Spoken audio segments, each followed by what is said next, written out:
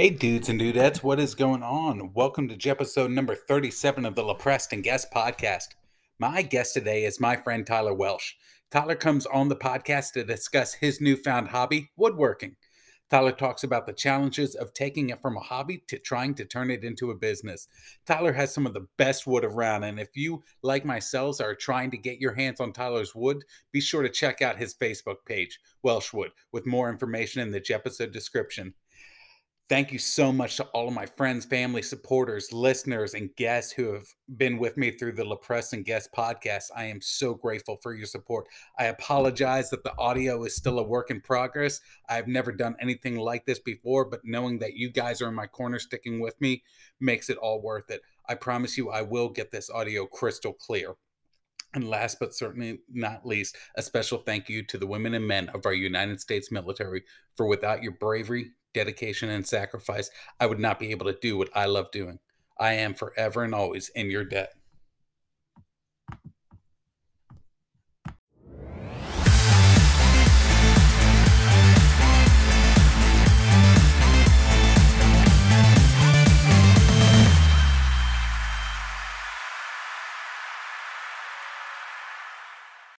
And then just kind of ease into it, man. So all right. Don't think about it too much. Like we're already recording. We're live right now. Okay, cool. Well, thank you so much for coming over, dude. Yeah, thanks for having me. Appreciate it, man. I'm excited because I think by the time I drop this, I'm planning to drop this episode not tomorrow, but next Monday. Okay. So then I will have given Achel and Jenny their beautiful gift that you designed for them. Fantastic. Yeah. So I've just been blown away, and I had to get you over here because I am infatuated by your wood. There's no other way around it, Tyler. I'm just going to cut straight to the chase. All right. You've got immaculate wood, my friend. Has anybody told you that? I haven't, not particularly that way, but well, they should. They should. So for anyone who doesn't know, I'm with my buddy Tyler Welch, and I wanted to have him on the podcast because I wanted to talk to him about a few subjects, but in particular, your hobby with woodworking. Is that what you would call it? Yeah, woodworking. How'd you get into that? Oh, it's a lot of different factors that's kind of come together. Are you a type of guy who's always looking for a new challenge and next adventure? Yeah, I definitely have to have something to have my mind focused on at all times. You need constant stimulation? Yeah, I need constant stimulation. What do you do for relaxation when you kind of need your mind or your body to just be off for a moment? And drink beer with my friends. There it is. Okay. I mean, that's the obvious thing. All right. Man, I am, what type of beers do you tend to gravitate towards? Michelob Ultra. I'm basic. Oh, a golf beer. Well, I used to work at a liquor store, and I was really big into trying out all the IPAs and everything. Had hundreds of different types of beers. Yeah. But I just like easy beers to drink. So. Yeah, I actually lost my taste for most IPAs. Yeah. I would enjoy them. You know where I ended up getting into IPAs at? Where? Was at NASCAR. Okay. When we went to NASCAR. Oh, man. And I think Courtney Kennedy, she was a Terrapin rep at the time. Oh, yeah. And we were going to go out for, as you like to say, BEERUN beer run. Yeah, we were going to go on a beer run. And she's like, I'm almost on my way to the track. You guys won't need any beer. We're like, Courtney, that's cute, but we're pounding beer. She's like, I promise you, I'm so confident I have so much beer that if you think you need more beer, I will drop my beer off and leave. And she had more than enough. So I love free beer. Yeah, just drinking those IPAs in that Labor Day heat. Oh, it's so hot inside the NASCAR track. How many of those race weekends did you go to? Just 2. Yeah. Did you go to one when they did it in February? Because they ended up changing the weekends for Atlanta. I do remember one time spending the night in that bus, and it was so cold I thought I was going to die. Yeah, it was February. I did not bring anything like... Atlanta's race weekends are either just incredibly hot and humid or freezing. There's no in between. We can't just get a nice, easy, relaxing race weekend. That was fun to see NASCAR up close. Yeah, it was. I mean, that's the way to experience NASCAR for the first time, you know? Yeah, you definitely, I think, want to get in the infield and find a... And we were fortunate because Atlanta at the time did have the Labor Day weekend races. Yeah. And they were night races, so they just turned it into a big party. You've got college football weekend going then, too. And then Kane's dad having that bus, I mean... That was clutch. That's the way to do it.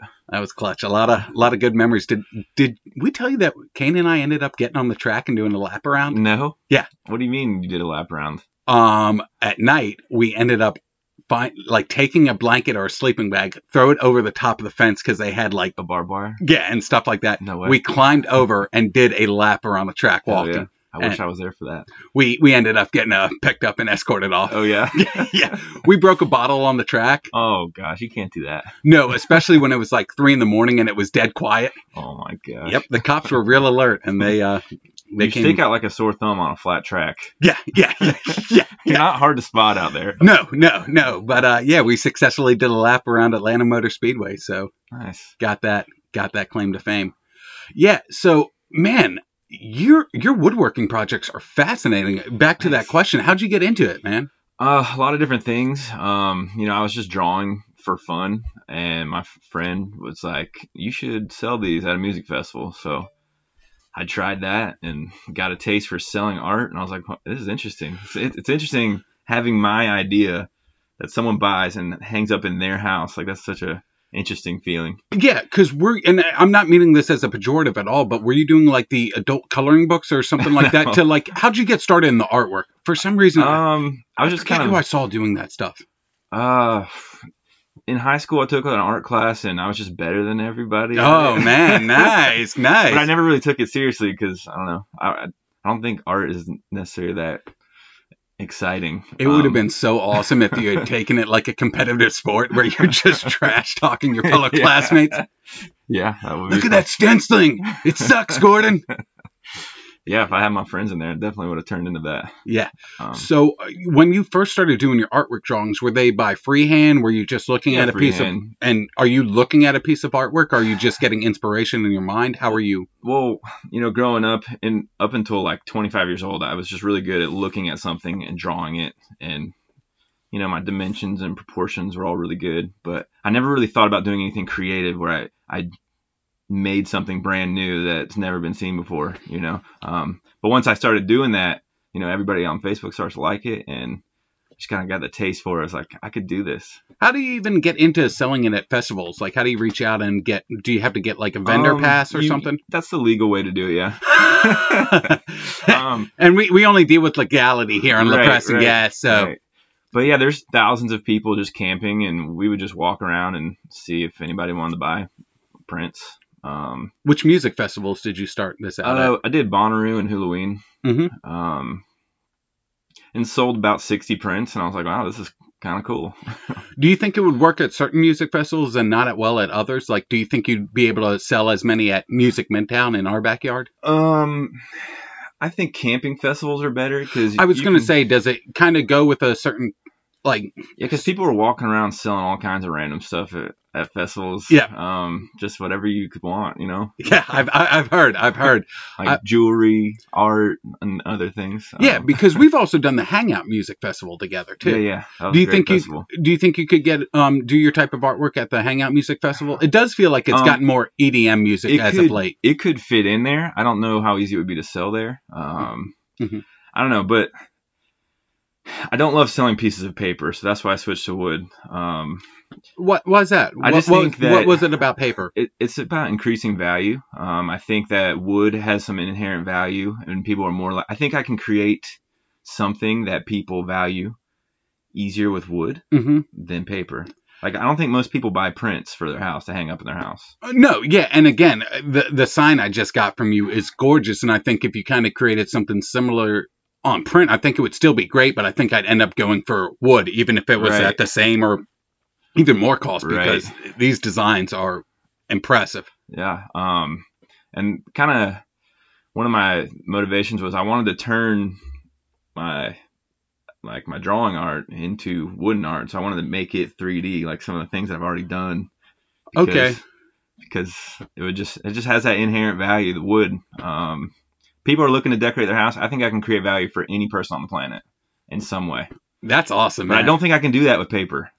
Really? Yeah, I don't think I could make something that is valuable to any person in the world with paper. But with wood, I think I can. Do you think is it more challenging to create something with wood than it would be on paper?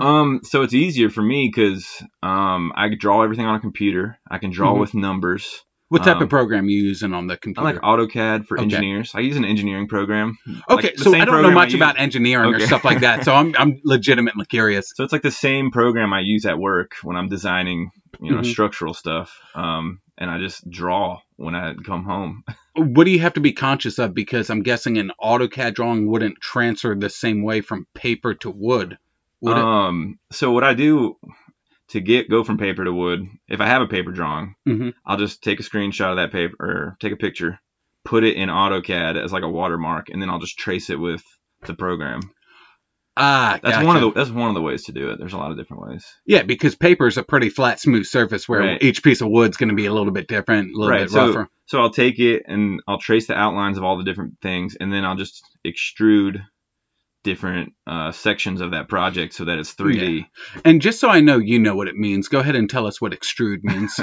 I obviously know, but I want to make sure you know. Right. Let's just taking a 2D object and turn it into a 3D object. So it'd be like taking a square and turning it into a cube. You would just lift it. You would just raise it. Gotcha. So it'd go from 2D to 3D. Gotcha.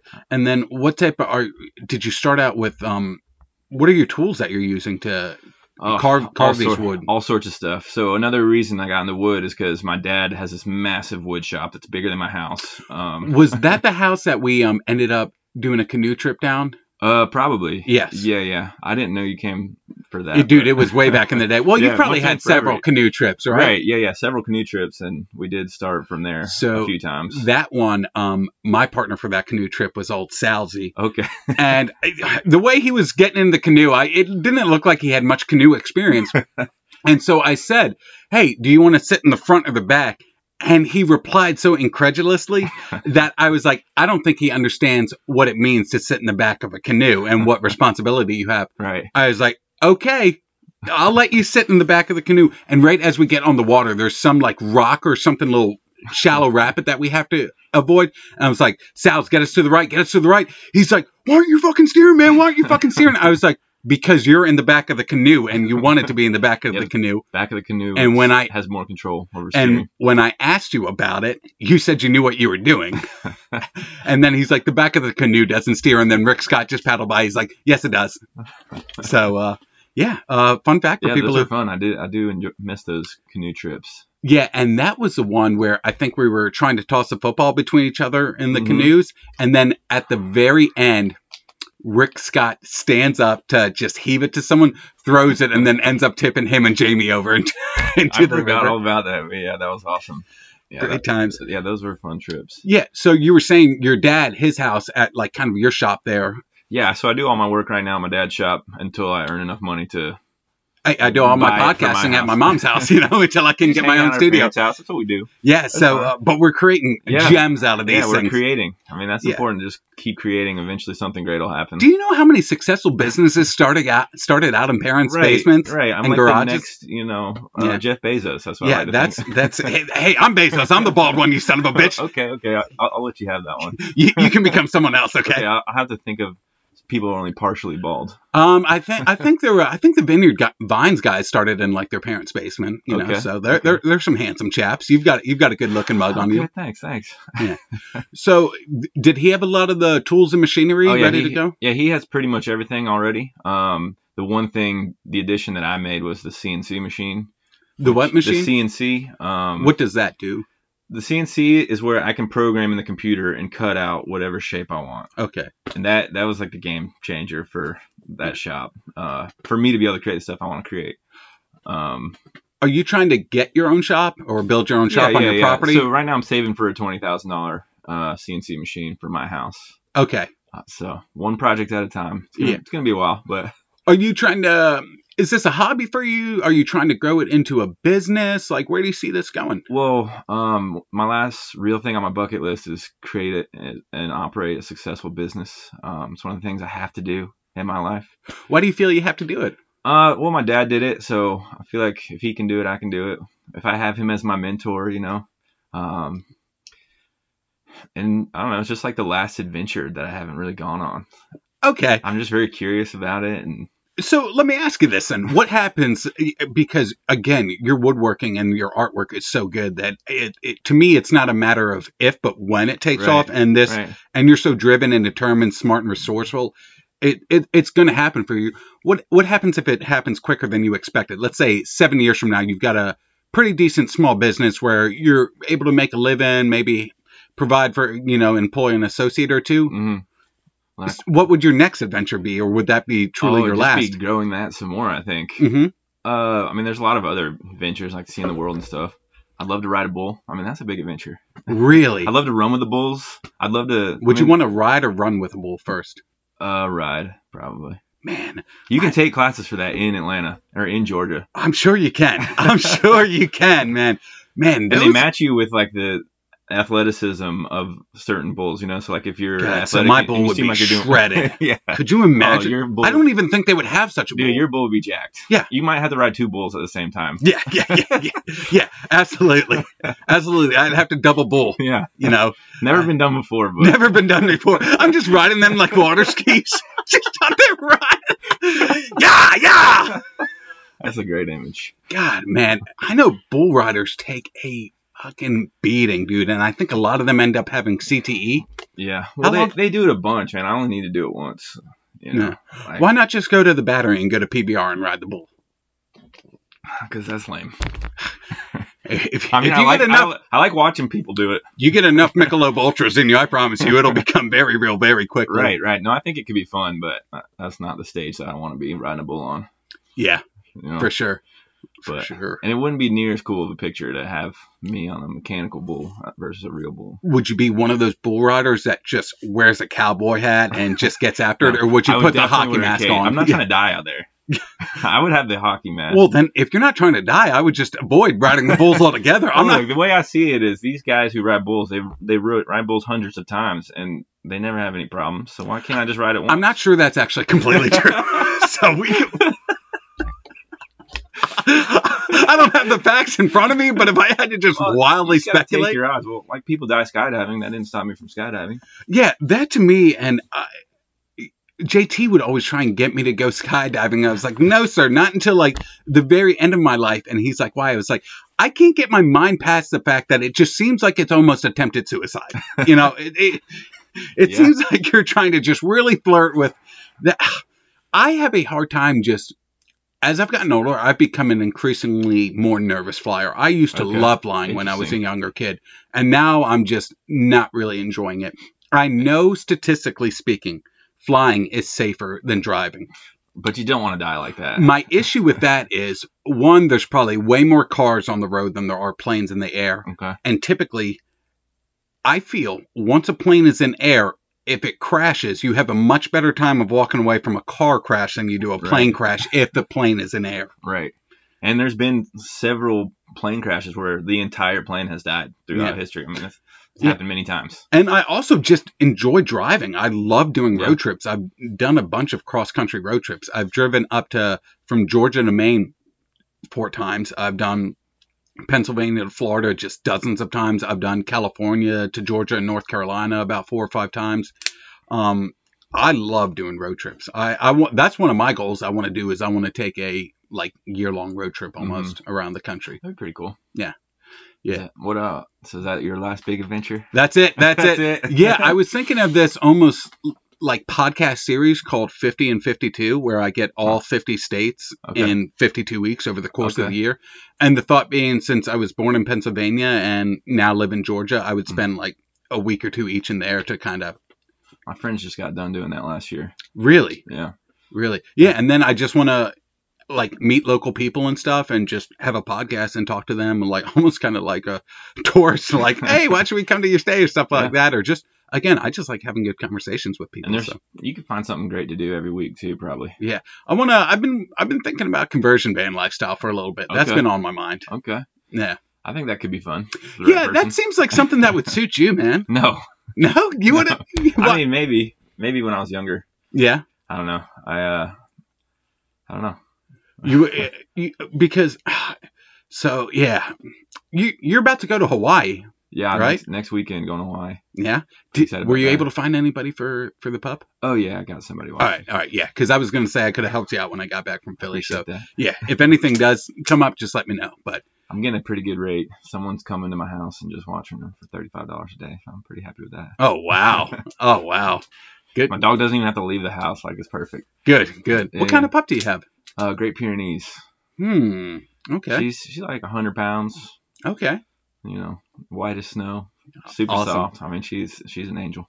How long have you had her for? 2 years. Oh, God, dogs are the best. They really are, man. Did you get her when she was young? Was she like a rescue? How old is she now? So my tennis captain found her on the side of the road when she was a puppy. Okay. They didn't find any microchips in her, took her to different places, advertised, could not find where she came from. So, and they were just holding on to her for a long time, and they asked anybody on the tennis team if they wanted a dog, and I was ready for one at that time. How'd you get into tennis? How long you been playing that? I mean, since middle school. Really? I'm super casual player, though. Like, I only play on match days. I don't ever practice. Yeah. So how do you do on the match days? I do pretty good. I win more than I lose, but I'm not like really. I'm not a top tier tennis player by any means. I just you go out there and drink with my friends and play tennis. It's about the Michelob Ultras. Oh huh? yeah. God, how does drinking with tennis work? Because with golf, it's understandable. You're just swinging a few times, but with tennis, you're actually running. It takes the edge off for me. Really? I feel like I would be yakking with a few Michelob Ultras and just that Georgia summer heat beating down on you. Well, we don't ever play in the summer because it is too hot. I just do spring and fall tennis. So, oh, okay. How long are the seasons? Just about eight matches, 8 weekends. Really? Yeah. How many? We got city champ last season. Really? No thanks to me, but I mean my team. So you guys are the champions of Atlanta. Oh yeah. I mean for B4 tennis, there's like 10 tiers higher than mine. Oh, I was just about to ask how the tier rankings are. Yeah. There's like A, B, C, and then there's AA for the people who used to play pro in like college and. So on your team, are you guys all the same tier rankings, or do you have several different levels? Well, it's like as a whole. Your team as a whole is one rank. So you play 5 lines every week, like 10 guys. You play your 2 best players, and then your second 2 best players, and then your third 2 best players. So like you have 5. That seems like a nice way to say the worst players. Well, the 5th best player, 2 best. You know what I'm saying? The very bottom best players. Yeah, the top 10 best players on your team. Or just whoever's available. A lot of people have prior engagements and everything. Yeah, so they'll only play you guys against similar levels? Is that how it will so work? like if we're in B4 division, we're only playing other B4 teams. Yeah, they're not just going to feed you to the wolves against Right. How good are some of the other leagues? Have you been able to see some of the other leagues? Yeah, I've seen. I mean, my dad used to play AA, and those guys aren't crazy. They are good? Crazy good, yeah. They are? Yeah. So I golfed a little bit when I was growing up, and every now and then I'll try and get out and get around it. And there are so many different levels to how good you are in golf. And it's crazy how, like me, just an average golfer, if I went to a course and you have what's called the course pro or professional, who's usually one of the best golfers on their payroll and on the staff. Okay.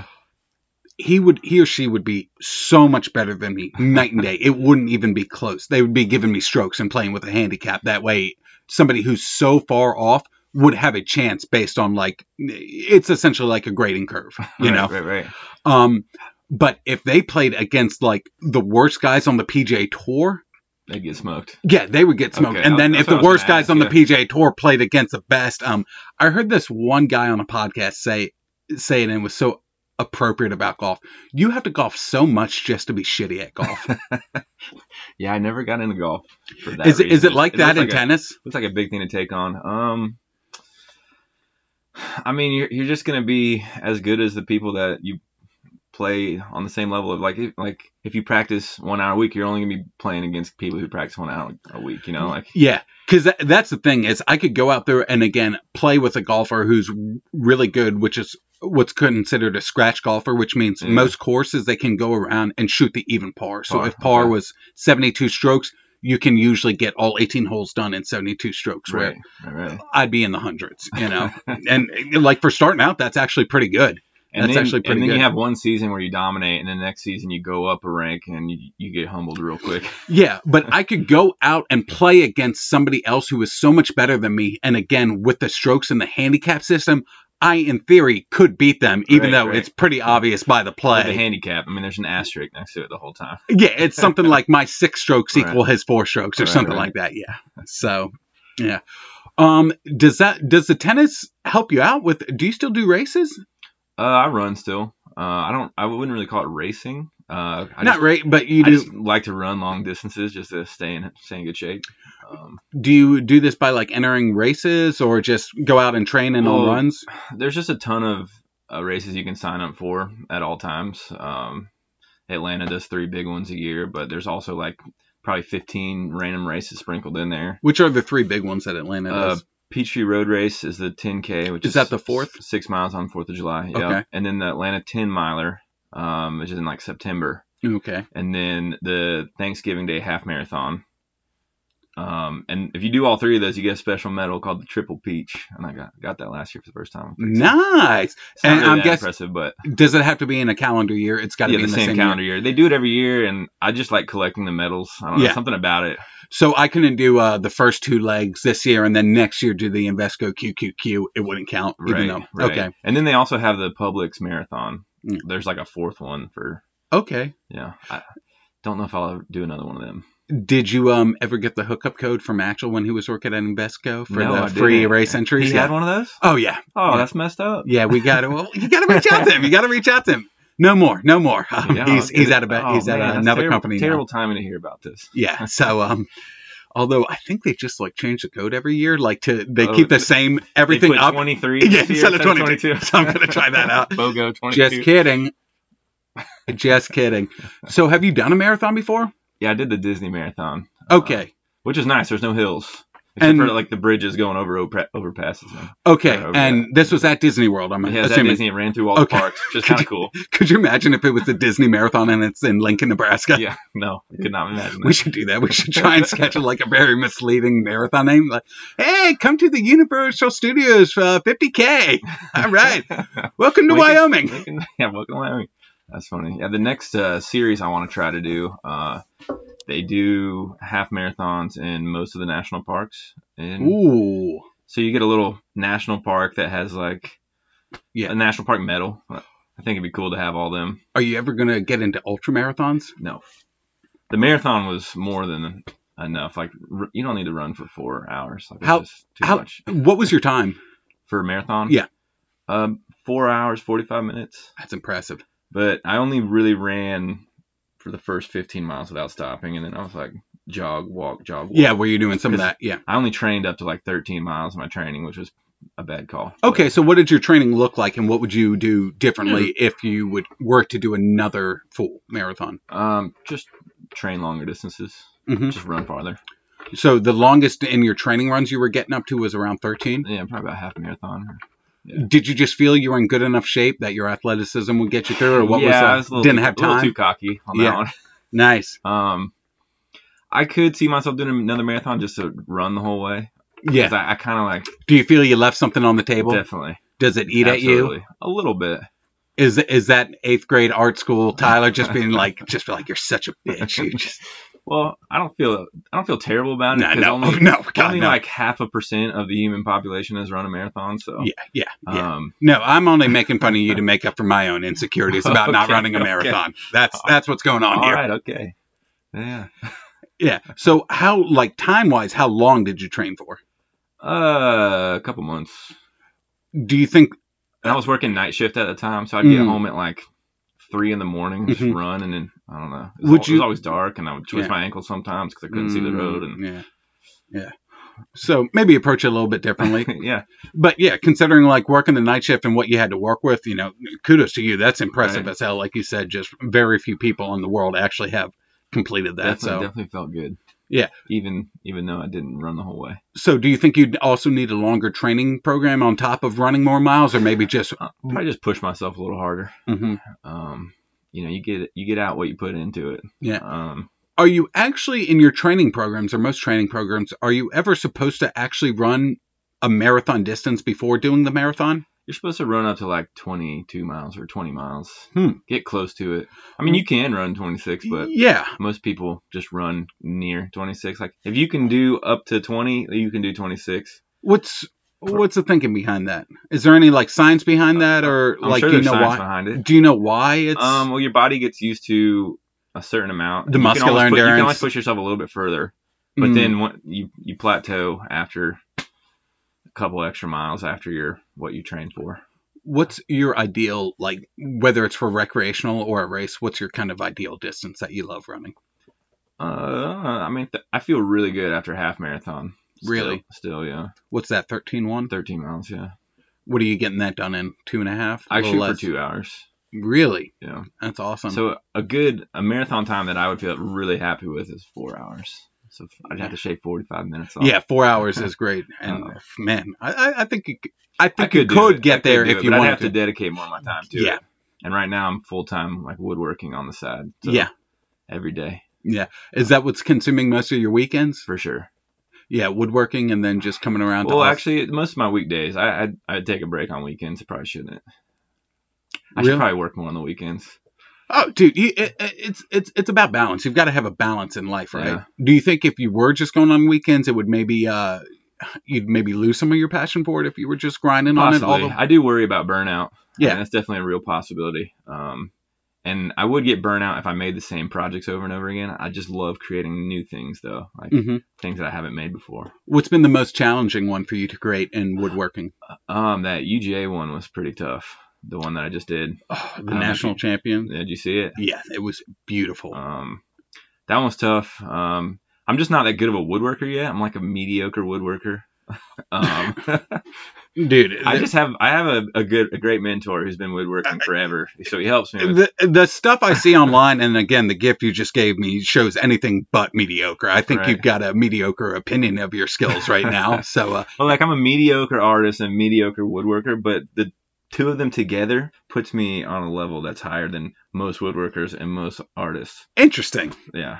Interesting. It's a unique pairing. It's it gives me a little edge. Yeah. So I know what it's like though. I feel like I'm a mediocre podcast host, and then I'm like, whoa, I'm actually not even that good. But you're an above average, communicator, and so. It's so funny. I was talking to a friend last night. I was over at their place, and we were watching the UFC fights, and I felt as soon because that's what my degree was in, was communications, and I felt. As soon as I finished the degree, I immediately started looking into a master's program and actually got accepted into Kennesaw State. So going to be pursuing one recently? there. Yeah, I'm going to start up in the summer. Thanks, man. Yeah. That's exciting. How many years is that going to be? I don't know, because I think I'm going to pursue what's called a double out program. Okay. So that is where you're pursuing another undergrad, and then some of those credits are also going to transfer into I think up to 9 credits worth of your master's program. Okay. What's the undergrad you're going for? Philosophy. Oh, nice. Yeah. Do you read any philosophy books? Or? No, I haven't, but I've always been interested in law, and possibly, I don't think I would, possibly pursuing a law degree. I don't think I would, just because it's almost kind of like the where you're at with marathons is I've enjoyed it when I've looked into it and I've done it. It's just I don't think I want to put all of that time towards that. Yeah, there's you definitely got to put a lot of time to be a master in that. Ton. And man, dude, when I took a few law classes in college, there was just so much boring reading you had to do before you actually got to the pertinent material. Right. You just had to imagine. You had to read a whole bunch of numbers and letters and codes about what code and violation and statute it was, and then you actually get into the meat of the material and you're like, I'm 50 pages in already. So it's a lot of reading. I don't think I would want to commit to that. And again, just as I'm doing this podcast, I know philosophy is really good for helping people who want to be communicators, building arguments of logic and reason. And I want to get better about, I don't think I'm good about, maybe I can get persuaded real easily, and I can't always necessarily pick out false arguments and red herrings. So I want to just educate myself, and I do enjoy the process of learning and kind of going to school. And philosophy helps you understand the world better too. Yeah. So that everything you learn there, I mean, it'll help you for the rest of your life in some way, shape, or form. Yeah, absolutely. And I just love learning, and that's why I have friends and great guests on this podcast, because I love talking about their passions. So, Kat, go ahead. Oh, just being obsessed with learning is a great trait. Yeah. To have. Kat Grant, have you ever heard of Strength Finder? I don't think so. It's essentially like this aptitude test or personality trait test. And their whole concept was that the research they did, they felt most humans were better suited working, building their strengths and trying to improve their weaknesses. You don't want to neglect the weakness and have it be a complete deficit. But they referenced some ping pong team And the coaches really just focused on their serve or something that they were really exceptional at. And when a reporter asked why they wouldn't train on some of their weaker areas, they said that they found that when they just practiced on their strengths so much, their weaknesses just ended up going away. So the concept of the book is like finding what your strengths are and leaning towards that. And my number one strength was that I'm a learner. And that basically means that I love learning a little bit about so many different subjects, not necessarily a lot about one thing, but I love just getting surface level information about any and every subject. Right. Yeah. I feel the same way. That's the issue, though. That's the issue. It's that because you get pulled in so many different directions. You're like, where do I even focus my efforts on? And then I've got 19 like quarter started projects and just 10 half-read books. Yeah, absolutely. Yeah. I was never that way, but I recently just got into that bad habit of where I've started like 3 books at once. Yeah. And I've always been kind of a one book at a time kind of guy. Yeah, I have that same problem.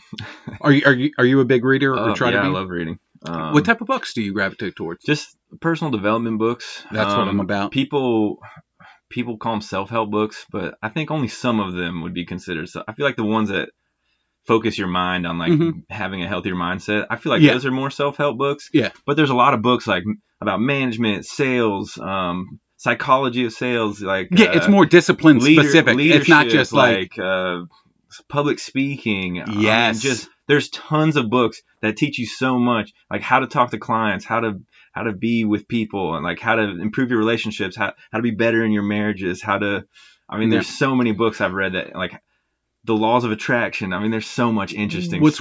What are some of your favorite personal development books that you've read that you would recommend? You're starting the LaPresse and Guest Book Club right here, right now. All right. One that really stuck with me is The Secret, even though it's kind of pseudoscience. Yeah, so I mean, I go back and forth on my opinions on that. Like, I think it's you've got to understand that I think there is a lot behind how you think and how your mind works and kind of manifestation. But the problem is it doesn't only work with thinking it. Actions have to accompany those thoughts. But you usually don't have actions without thinking it. So if you focus your mind on the right things, I mean, you can do amazing things. But what I mean by that is, would you be able to turn this woodworking hobby into a business if all you did was think about just manifesting it and you didn't actually end up AutoCADing any designs or cutting it? Literally every free second of the day, I'm thinking about woodworking. Even when I'm at my other job, I'm thinking about woodworking. Like it's all I think about. Yeah, but what I'm saying is you're actually one of those people who not only you turn those thoughts into actions. Right. I think some people think you just need the thought to get where you're wanting to go. Well, that's part of the secret. It says that you got to pair it with big action too. It does say I've got to reread it then. I'll give you the benefit of the doubt. I mean, there's some pseudoscience in there, like where a guy was like paralyzed from the neck down, and he just thought to himself every single day that he was going to walk out of that hospital, and eventually, his thoughts repaired his. I mean, it's totally off the wall. Yeah, so it can't. I don't know. I don't know whether I believe or disbelieve it, man. Like, I definitely think there could be some credibility. I mean, there's a lot about the universe that we don't understand, and how particles behave and react to each other in a distance. I mean, it talks about all sorts of crazy stuff in there, and it was really interesting. Yeah, my buddy Joe always would tell me when we were walking to our morning meetings when we were working at a summer camp, energy attracts energy. And I never really gave it much thought when we were walking together. And then one day, months after we're done working at camp, it just dawns on me. And I think I noticed it because I was just in a good mood and I was walking towards someone and they were walking towards me and they didn't seem like in a good mood. And I just smiled. And even if they gave me like a half-hearted smile, they still smiled. And I was like, oh, like, I don't know if I would have gotten that smile had I just kind of been frowning and walking towards them. We might have just passed each other and nothing would have come of it. But that's when I started to kind of, again, I go back and forth whether I believe. There's got to be some truth, Well, in there too, I lost my train of thought there. We were talking about the secret. The secret. So it talks about manifesting your, based on your thoughts and everything. And so many other personal development books have the same exact message. Like it transcends all the different. Transcends the right word, but it goes through all the personal development books that you got to think and act and think about it. Kind of like in harmony. Yeah, things don't just happen. Like you have to make things happen. Yeah. like luck happens when opportunity. So what's that phrase? What's that? I think the cliche definition, I believe it, of luck is when preparation meets opportunity. Right. So like luck doesn't happen, but unless you're putting in all the hard work and things just kind of line up, I think some people just think if they think about it constantly and just go about their lives, it will happen. No, definitely not. Like you gotta have the action. Yeah, like if you went into we'll apply it to woodworking. Like if you were just constantly thinking about woodworking and then you just went to your job and your normal tennis routine and didn't actually start drawing up designs and cutting, chances are it's probably nothing will happen. Not gonna happen. All right. So The Secret. What are some others you like? Really good. How to Win Friends and Influence People. Is that Dale Carnegie? Yeah. I mean, it's a classic book that's like known by a lot of readers. I've got to read it. I listened to it on audio tape, and was the first audiobook I listened to, and that's where I found out who narrates it really makes a difference whether you're going to enjoy a book or not. I can't listen to books. It was so monotone. Yeah. There's like, you've got to, like, certain parts of the conversation call for you to maybe get a little quieter. And then you've got to emphasize certain words and phrases. Right. And you can't just be, so when you want to influence friends and win people, you need to talk to Tyler Welsch and say, Tyler, you are doing a good job. I'm about to fall asleep right now. Chapter 4. Yeah. You just, have you ever read Leaders Eat Last? So that's one of the books I'm listening to. And it's, even though I like that guy, what's his name? Simon's. Yeah. How do you pronounce the last name? Sinek? Something like that. But I like all of his YouTube videos. He's a really intelligent guy. Have you done his Start With Why? I have not. Yeah, he's my favorite author. But Leaders Eat Last is probably my all-time favorite book. About halfway through listening to that book, but it's one of those things where I just can't listen to it. Like if I had it in physical copy, I'd probably have read it by now. Do you want it in physical copy? Do you have it? Yeah. Yeah. Yeah. You can walk out of here today with that. Oh wow. Yeah. And nice. That'll be my gift to you. That'll be my gift to you, no charge. Fantastic. And I'm still buying you. Oh, perfect. Yeah. Don't. I'm not going to be like, all right, that's an even exchange. Like a tip on the end. Yeah. That's what it is. That's what it is. Yeah, and I'm glad I wanted to pay you more than what you were asking, because I was like, this is worth way more than what he's asking for. Yeah, I mean, it's worth whatever people will pay. That is true. But for the next 10 years, I don't really plan on turning a profit. Really, I'm trying to give more value than I receive. I'm trying to. I think business really comes down to how much value can you give to a person. Okay. And just business in general, like what can you do for that person? And if you focus on that long enough, eventually the profits will come. I don't want to turn anybody off because of my price, as I'm starting up. That's a great way to do it, man. So I'm like kind of how Uber came in. It was like $8 to go anywhere in the city. And for the longest time, Uber was so cheap. And then all of a sudden, bam, it's cab prices now, Yeah. So Uber's not even cheap, but they weaseled their way in the market by being super cheap. Netflix. And that's kind of like a similar strategy. Netflix started out at like, what, $6-7 a month? Yeah, so cheap. And you were just and back then they had like 20. Yeah. Yeah. God, it's crazy. Yeah. But I think that's a good plan, just to try to give as much value as possible to people. And I really just want to like build up my reviews. If I have 100 good like 5-star reviews, I mean people are going to start buying stuff. So all right, so where can people go look into this stuff at? And how can they purchase some of your woodworking? And do you do any of the actual like print drawings anymore, or you pretty much not really? Okay. Yeah, I'm focusing on wood. Okay. Where can they look into getting your products? Well, I have the Welshwood Facebook page. I haven't really started inviting anybody to it yet. Okay. Kind of right in the beginning stages, just trying to keep up with all my demand right now. Yeah, dude, that's what's tough about this is you've also kind of got to be a social media manager. As much as I'm not a big fan of social media and stuff, at this day and age, to not use it, it's kind of to your detriment. Hey, but you love to learn, so. I do love to learn. I do love to learn. Should be perfect. So. I'm reading a book right now, back to the book thing, called The Obstacle is the Way. And it's pretty interesting. The obstacle? Yeah, the obstacle is the way. So in woodworking, I've run into an obstacle or 5 on every single project. Like I always have some sort of problem, and it's frustrating, but you have to remember that the obstacle teaches you so that you don't make those same mistakes in the future. Like every time you have a problem, that's like it's in your benefit. Actually, you have to think about it being your benefit versus like your. I had a professor and he was from Hawaii, and just like what I would think of a stereotypical Hawaiian, just it doesn't seem like he has a bad day, just a positive attitude all the time. And it's just class and life were getting on top of me at that point in time. I was working 2 jobs because one of them was paying for school, and I was working like 60 hours a week on top of trying to finish out school, man. It was just getting on top of me, and I was a little late on assignments, and just finally called him and talked to him. I was like, I just need a little more time. I'm not asking for any type of special privileges or anything. Just would love to be able to submit this a little late, take the late points, and keep moving forward. He's like, yeah, absolutely no problem. I was just like, I keep hitting these obstacles. He's like, hey, just to let you know, if you're hitting obstacles, it means you're on the right path. Right. I was like, yeah, the book says that too. If you're he probably got it from that. If you're not hitting obstacles, you're not pushing yourself enough. Yeah, Actual sent me this one inspirational Instagram page to follow, and I think the very first quote that I saw when I started following it was, we can either stand in the safety towards comfort or walk towards growth. Right. Yeah, and I feel like an ethical obligation to myself, my future wife, my future kids, to try to grow as much as possible, try to make as much money as possible.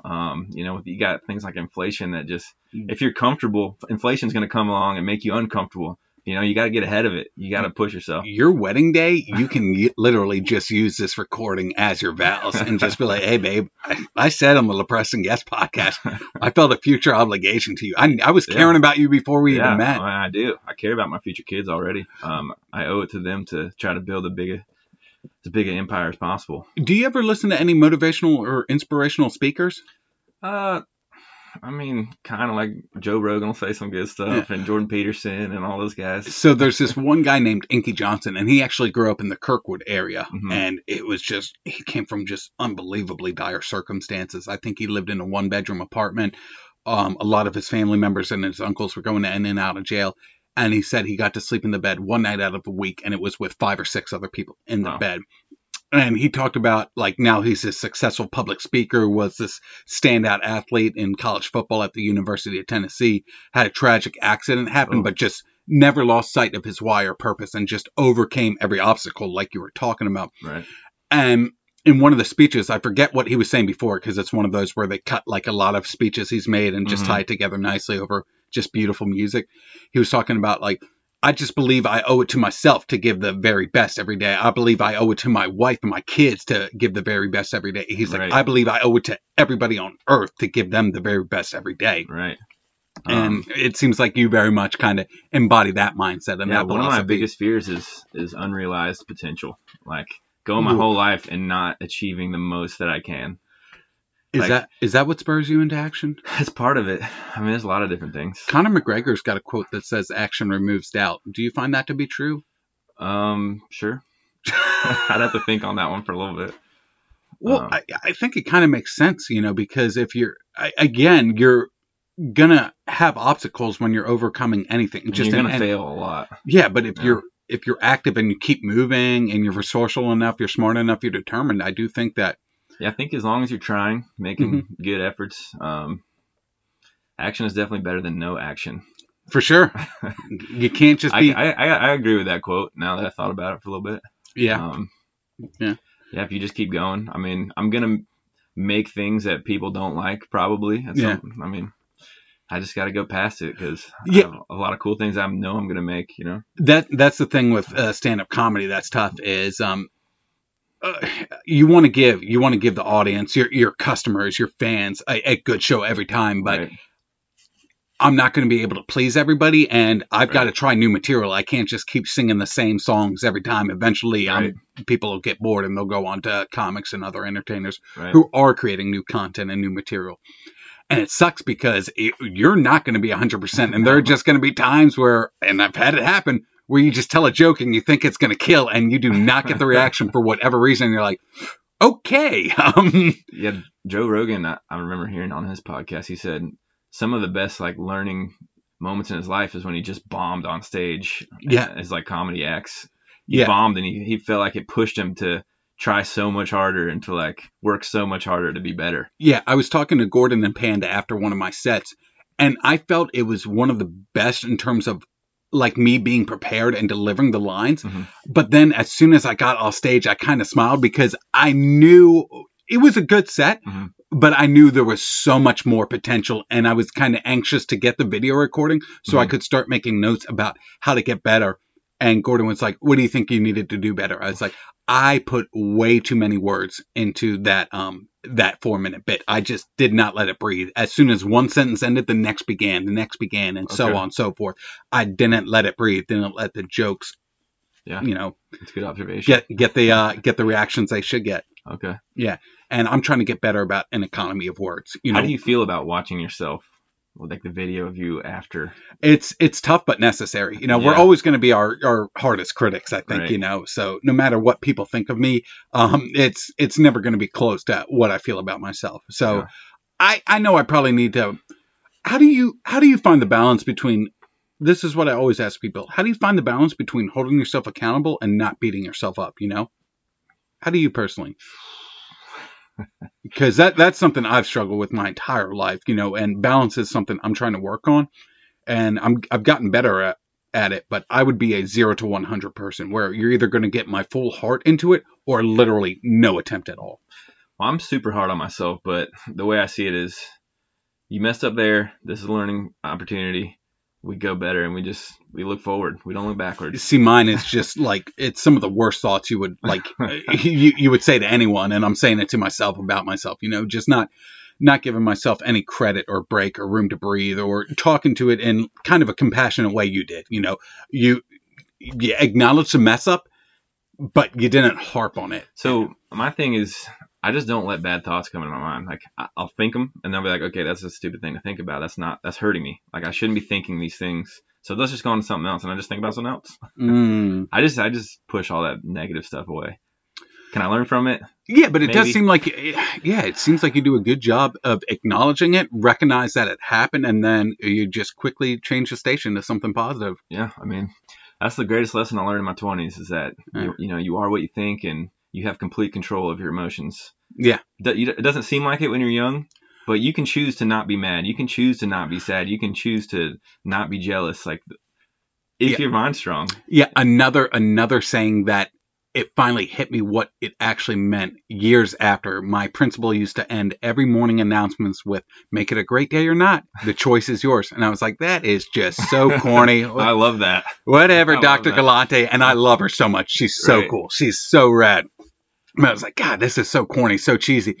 And then I started reading when I was probably in my late 20s, was really going through like a bad phase in my life and just felt like I was going through the motions and I had no purpose. And I was just barely keeping my head above water, and I was like, I had to look myself in the mirror and be like, all right, you had an unfortunate set of circumstances happen when you were a child, but how much longer are you going to keep using that as an excuse to hold you back? When you're a kid, it's reasonable and it's valid. When you're a kid, yeah. It's tough to keep those kind of thoughts out as a kid. Yeah. You don't even think you can. Like, you don't even think that's a possibility. Yeah, and then I'm just looking around and I'm like, holy shit, I'm kind of in the same place I was when I was in high school, in college. That's not okay, And I was like, all right, I got myself into this hole, but I'm pretty sure it will be tough, but I can get myself out of it. And that's when I started going into those personal development. At that point in time, it was probably self-help books for me. Okay. It probably was self-help books for me. Those books are good. They're interesting. Like, there's a lot of really good ideas in those books. Yeah,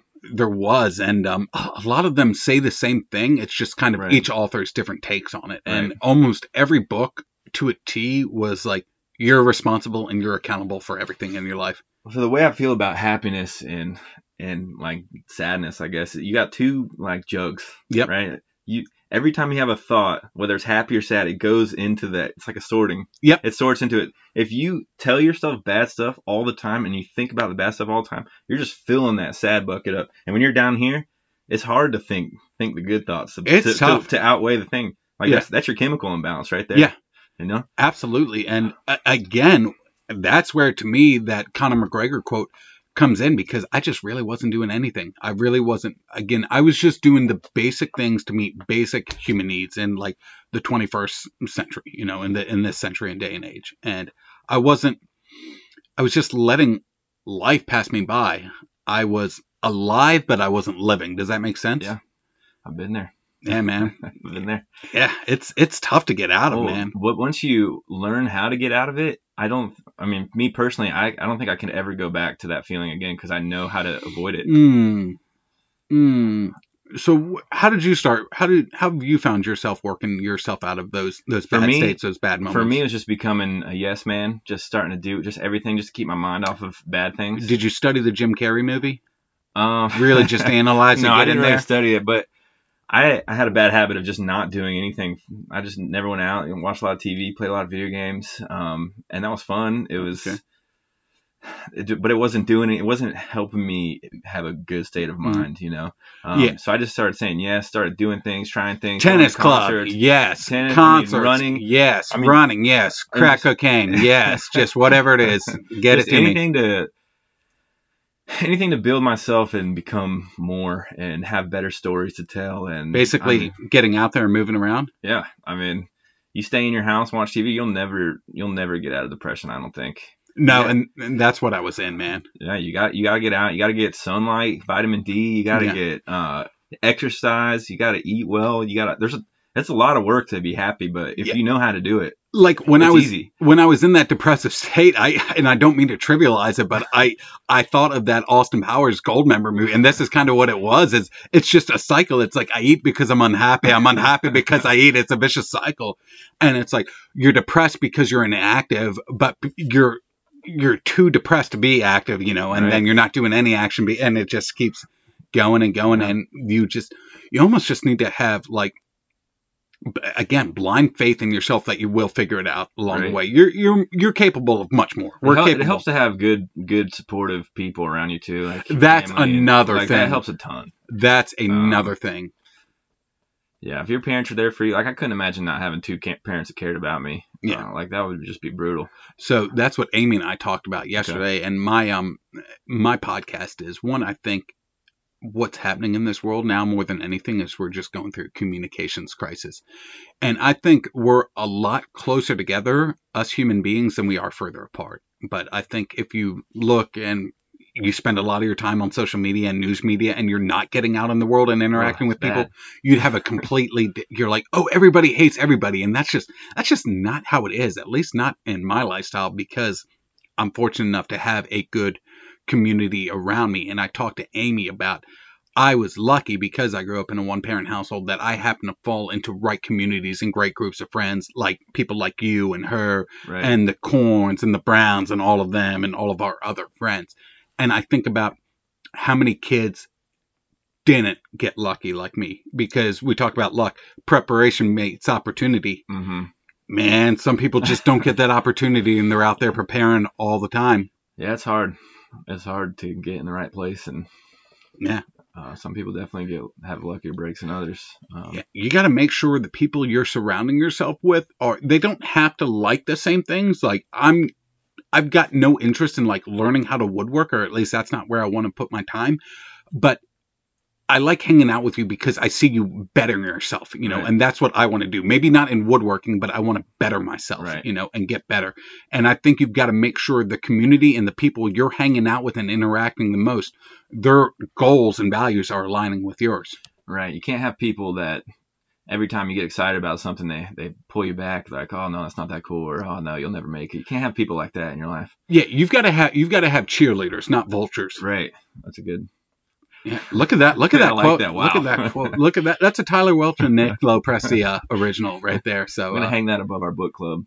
Yeah, can we make a sign? I'm gonna hire you out for that sign. I can make that sign. Yeah, I'm gonna have to listen to that. That's at the 56-minute mark. Okay. Yeah, you need cheerleaders in your lives, not vultures. Yeah. Maybe that should be like, I should have you back on as a guest, and we should just try and come up with like sayings and stuff like that to just grow your woodworking side. Well, that's another thing too, man. Like, where things just have to line up in your life. Like, I've tried really hard over the last 10 years to make good, healthy friendships, and starting to create stuff. Like, I would not create things if people didn't like it. Like on Facebook, if I didn't see like 50 people or 100 people like my projects, I would have no idea that it was something that people valued or people could like in their house. Like, I would have no idea. I would have never gotten into it. Really? Yeah, it's like seeing people like it and seeing that this is something I could sell. you can't do that without building relationships and so that appreciation and that's very cool, Tyler. Like I love seeing like when my friends like my stuff. I can't do it without them. Like my friends liking my stuff is like it's so helpful to my mission right now. Yes. Like it. Yes. Like it's so helpful. I'm like so thankful of everybody who's liked all my stuff and commented on all my stuff. And oh my gosh, I am so grateful as well too. And I wish I could really. This is funny being a communications major. I'm never going to be able to find the words to properly convey like what it actually means to me and how impactful it is to me. Right. Like I try my best, but I'm going to fall so short every time because it just means the world to me. Yeah. When people are coming out to my stand-up shows and they are just so inconveniently placed because I'm an open mic comic. I'm not an established comic. I'm up and coming, And so I'm having to do really shitty time slots in the middle of the week. Mm-hmm. And I've been able to get people out to my shows all the time. And it's so impressive. And I'm like writing their names down. That way when I do get to the platform and to the, to the reach I'm able to get, I can, properly thank them and convey my thanks to them and my gratitude and appreciation for get me to that point. Yeah, I need to come see one of your shows. I've got one Tuesday. It's on Tuesday. Yeah. So that's pretty quick. So hard, don't come to that one. Yeah, if you got like a weekend show. So there's certain times where I purposely won't invite my friends because I know they're so supportive that I've got to make sure I'm testing it material in front of people who don't just naturally love me and don't know me and have no baseline of knowing me. Right. If they happen to like randomly show up and they're like, hey, I want to go to a comedy show and Lepresti's performing that night, then that's fine. But every now and then I won't promote one just because I want to try out some new material. Okay. Yeah. Or maybe the thing about stand-up is when you tell a story or a joke, that's called a bit, right? Mm-hmm. So if I had a joke that was talking about me and you had a funny canoe trip and we fell over, that would be a bit, right? Okay. No matter how good I do it the first time, I'm going to have to keep workshopping that idea. And I'm like, maybe I want to try this line here, or I had another good thought about how I could convey that message and I want to try it out. And I have to try that bit out dozens, if not hundreds of times until where I feel like, you know what, when I put this word here, I pause here and then I deliver it this way. Okay. That is about as good as I think that joke is going to be. That is the best I can be. You're just constantly spinning these ideas in your head, aren't you? And that's what's tough, man. Because like all day, every day. Yes. And that's what's tough because when I deliver a bad joke, it doesn't necessarily mean the joke is bad. I could actually have a really good concept there. Right. The first time I did a stand-up set on a Monday, the host comes out and she's warming up the crowd and the comics in the back, we're laughing. She's doing a great job. The crowd is completely dead, not reacting at all.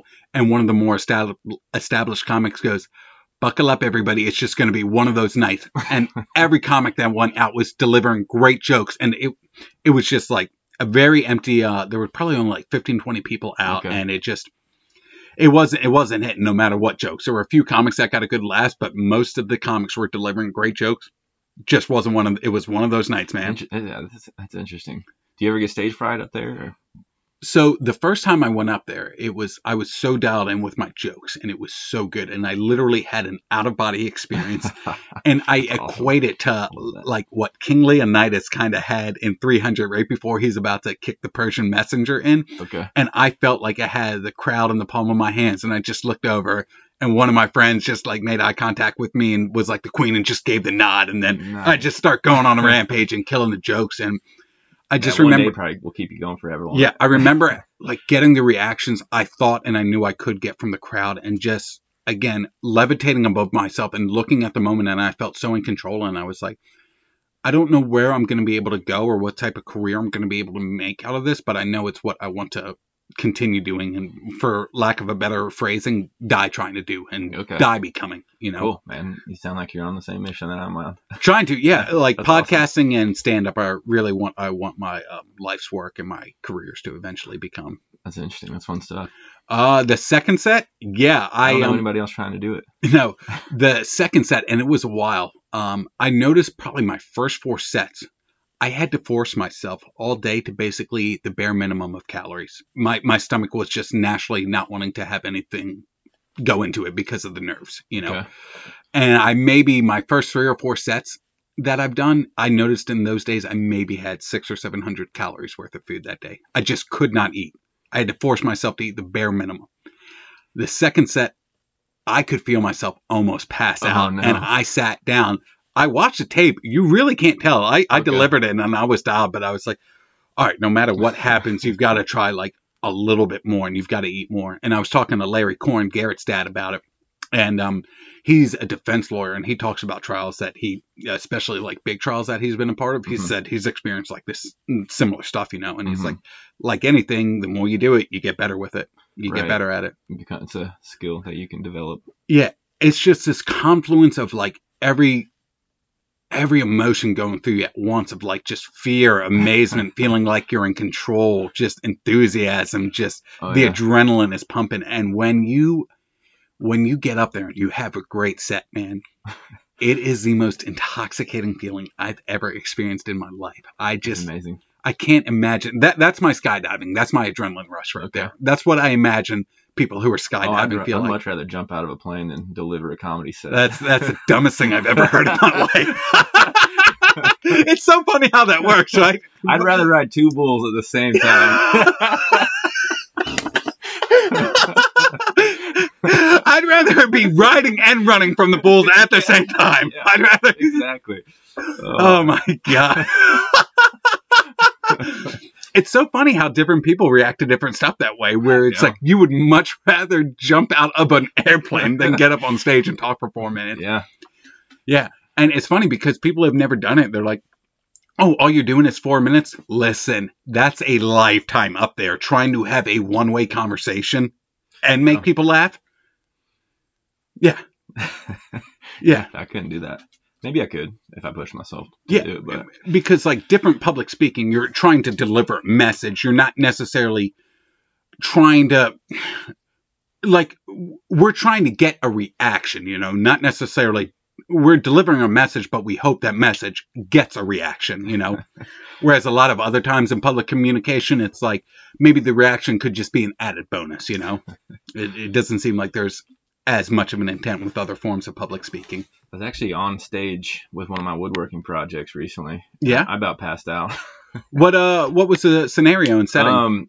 So I read this book called The 10X Rule by Grant Cardone. And I saw that post on there. Did you get to meet the guy? Yeah, I met him. I was on stage with him, shook his hand. Wow, on stage, how was that? In front of 1,000 people. I was speechless. I was like, oh my God, this is crazy. Wow. I can't believe that I just made a book cover of this guy's book. And like the week that I finished it, I found out he was going to be in Atlanta that weekend. I was like, no fucking way. I got to go to this thing. I took it there. Like, it's just a universe. That's where love. That's literally the secret right now. You're literally telling like the plot of The Secret. So, Right. Again, this is why hearing stuff like that is why I believe in it. Right. Yeah, I was thinking about. But you put action behind it, Ty. I was thinking the whole time, I was like, it's going to be so cool if he sees this. And like, I finally finished it, thought it was awesome. I was like, I got to show him. I got to show him this thing. And I took it up there and he brought me on stage. It was unbelievable. Wow. One of the 700 billionaires in this world. Oh, he was a billionaire? Yeah. Wow. My woodworking, my like fourth project introduced me to a billionaire. And he shook your hand? Yeah. Who broke the handshake?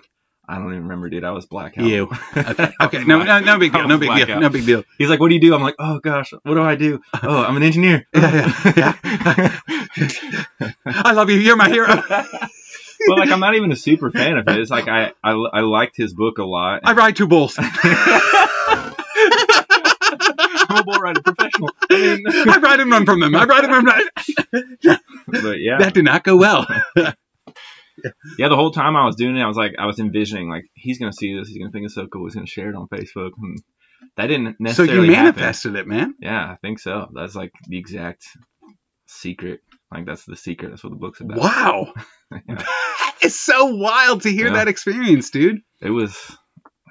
That's the kind of thing that keeps me going. Like the time that you got roaring laughter. Yeah. Like that moment. Yeah, that's keeping me going. That's like, your killing right there. Yeah. Like you're killing it when you're just like, it's like you're on everybody in the room and the universe. It's like you've gotten onto the same wavelength of energy and you're just along for the ride, you know? Yeah.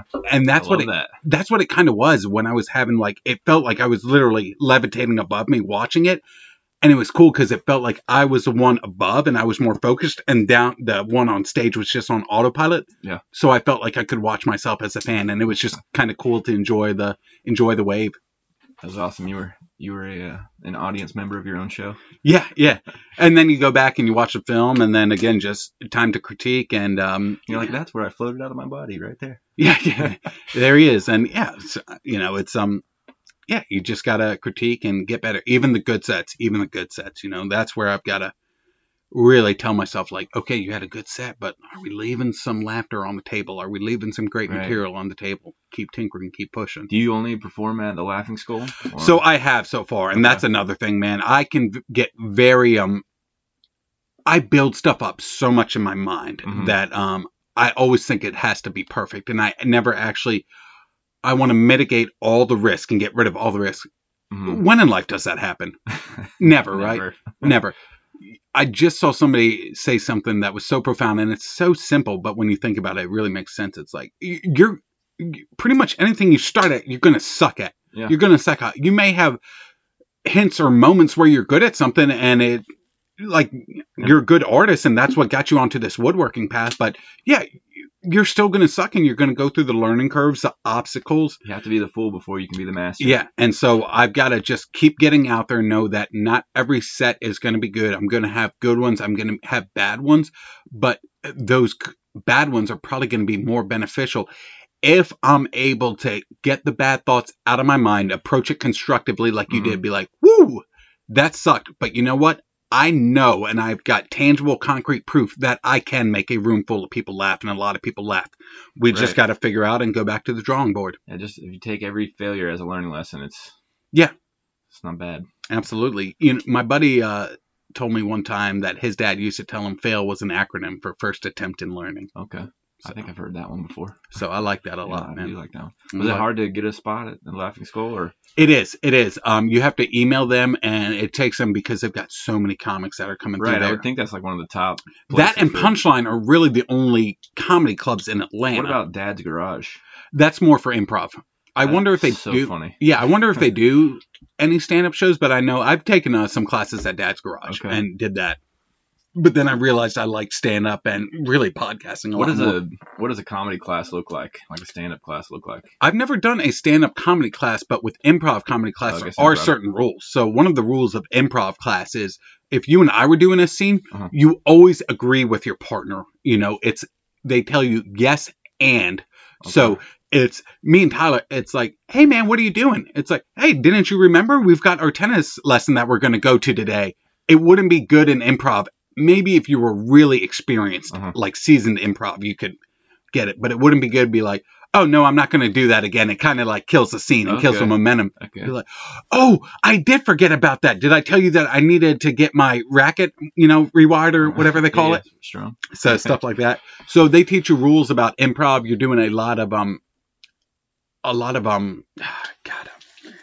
like tongue twist exercises at the beginning just to get your speech and everything going, just to kind of warm up.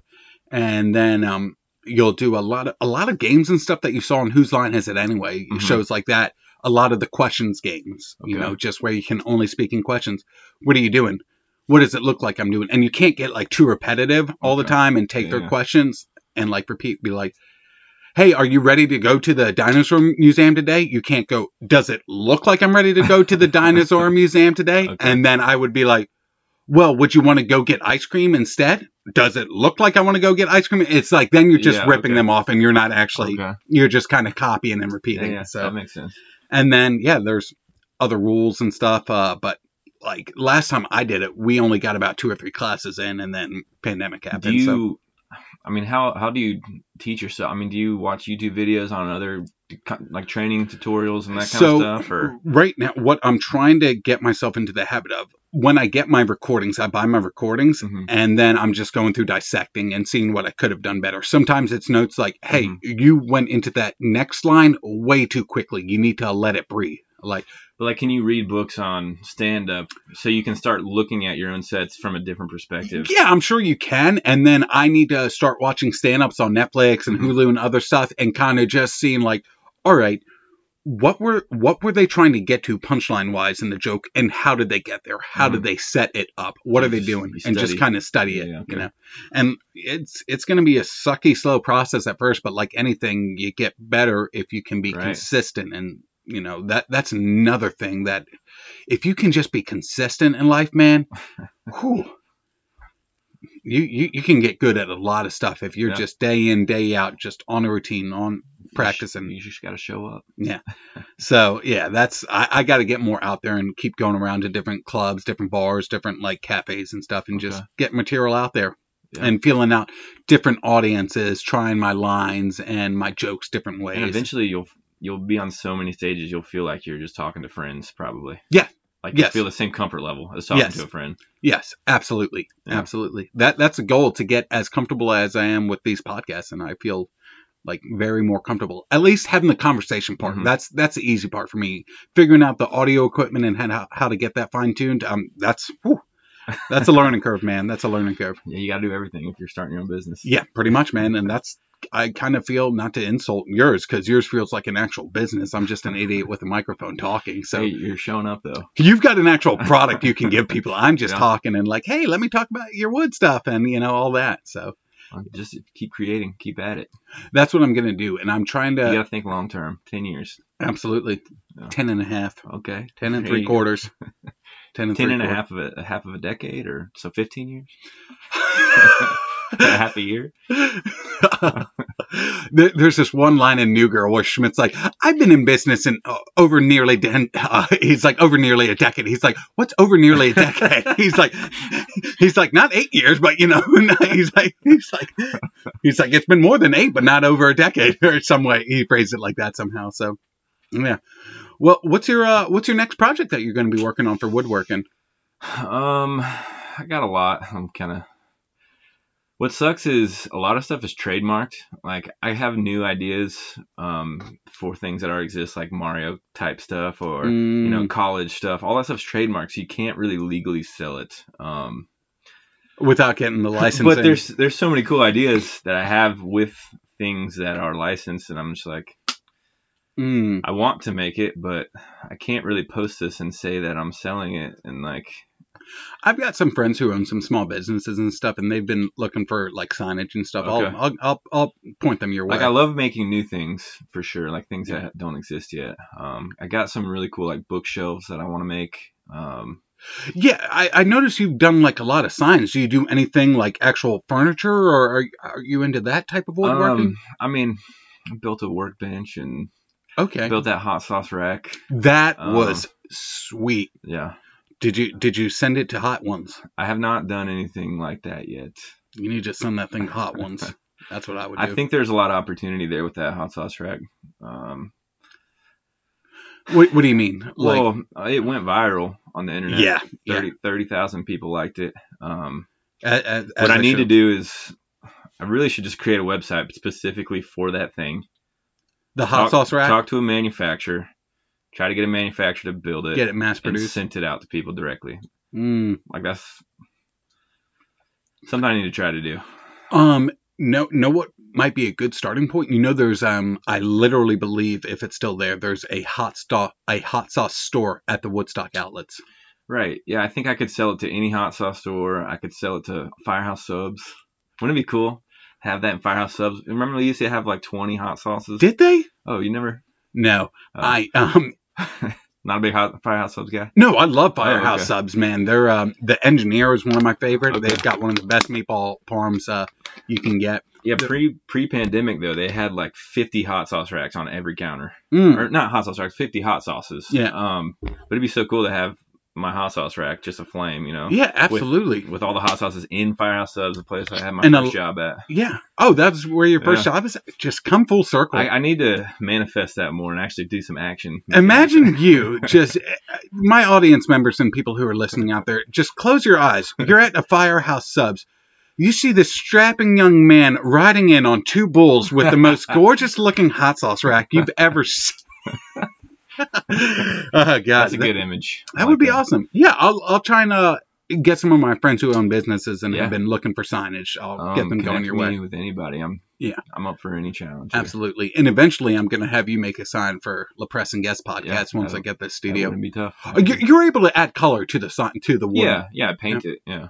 Okay. Yeah. Awesome, because Blaine Gray actually did my podcast logo. Okay. For my podcast. Oh, he made it. Yeah, he did it on like a Galaxy tablet or something. Is he a digital like marketer or something? No, I think that's just kind of like one of his hobbies and one of his releases. Okay. Just something he likes to do. That's one thing I would like to have, somebody who could create a logo for different customers. Yeah, well, I don't know how much free time he has, but I can get you in contact with him or see if there's any other. What would that be, like a graphic designer, graphic artist? Graphic designer. Yeah, we'll find something. I have a feeling I'll be connecting with some graphic designers eventually. Yeah, absolutely. It takes a long time to create stuff and come up with ideas for stuff. So they'd kind of give you like an idea, like a sketch or a drawing, and then you would just turn that into the wood. Yeah, if they gave me like a 2D drawing, I could just turn it into a 3D sign. If I'm making enough signs where a graphic designer, I could like subcontract them. Contract them. I don't know, there's a lot of things. Slowly but surely, you'll get there. Just got to keep going. You'll get there, man. I see nothing but great things in store for you. I appreciate and again, that. What makes it even better is you're just a great guy, Ty. I don't know if I've told you that. If I have, it certainly isn't enough. You are genuinely just a very good, caring person, man. I try to be. Yeah, well, it comes off as You're the same. Yeah, again, going back to what we talked about, when you're surrounding yourself with as many great people like yourself, it kind of naturally happens, right? Yeah, if you put enough good out in the world, it's a matter of time before it comes to you, Yeah. Well, man, I am so grateful for you coming over, talking shop, talking about your woodworking, all the races you've done, and just life in general, man. It's been such an enjoyable conversation, dude. I'm sorry I butchered the email that I was supposed to send to you. Stop me if you've heard this before, Amy Bridges, but I forgot to send her. But I said the only thing I really like to do in my podcast is have a great conversation, and that's why I'm so fortunate I get guests like you, because my podcast, all the great feedback I've received from it is 100% my guest. If it's ever bad, it's because of me. But all the good, positive feedback I get is because of guests like you. Right. The only thing, like segment I like to do is end it with a quote. Were you able to get a quote on such short notice? I have one quote that I really like. Whether you think you can or think you can't, you're right. You gotta believe in yourself, man. It's all about that mindset, man. People, ladies and gentlemen, boys and girls, or as I say it in my intro, dudes and dudettes, get that mind right, Get that mind right. Sometimes you just have to have blind faith and know you're more capable of what you give yourself credit for. We always short ourselves of our potential and our possibilities so much. What if we stop that nonsense, Ty? What if we stop that? Stop that nonsense. Yeah, absolutely. You need cheerleaders, not vultures. Yeah, and thanks for bringing me on the show. I look forward to checking back in 5 to 10 years from now. And yeah, it's going to be a totally different story. Absolutely. And when they hear this Jepisode and they want to reach out and they want to buy your products, where can they find that at? Just on Facebook. Reach out to me personally or on Welshwood. Yeah. There's a Welshwood Facebook page. I haven't shared yet. I want to make sure I'm fully into this before I. Yeah, absolutely. And I'll make sure that I put any stuff you want in the episode description so they can go on and follow the links. And I'll make sure that I spell your name correctly. Yeah. I was shocked when I found out it was spelled that way. My name has been misspelled hundreds of times in my lifetime. My last name's Lepresti, so I was just so confident when I entered that name. I was like, this is how you spell it. Leave no doubt. This is how you spell it. And then you sent me your email. I was like, there's an S in there? And you're like, yeah. It's like, how long's that been there? And you're like, since. Yeah, it's been less than 2 days since I've seen someone online spell my name like that. So yeah, spell my name wrong. All right. Well, Ty, thank you so much for coming out, brother. Yeah, thank you. Thanks for having me. Thanks, everyone.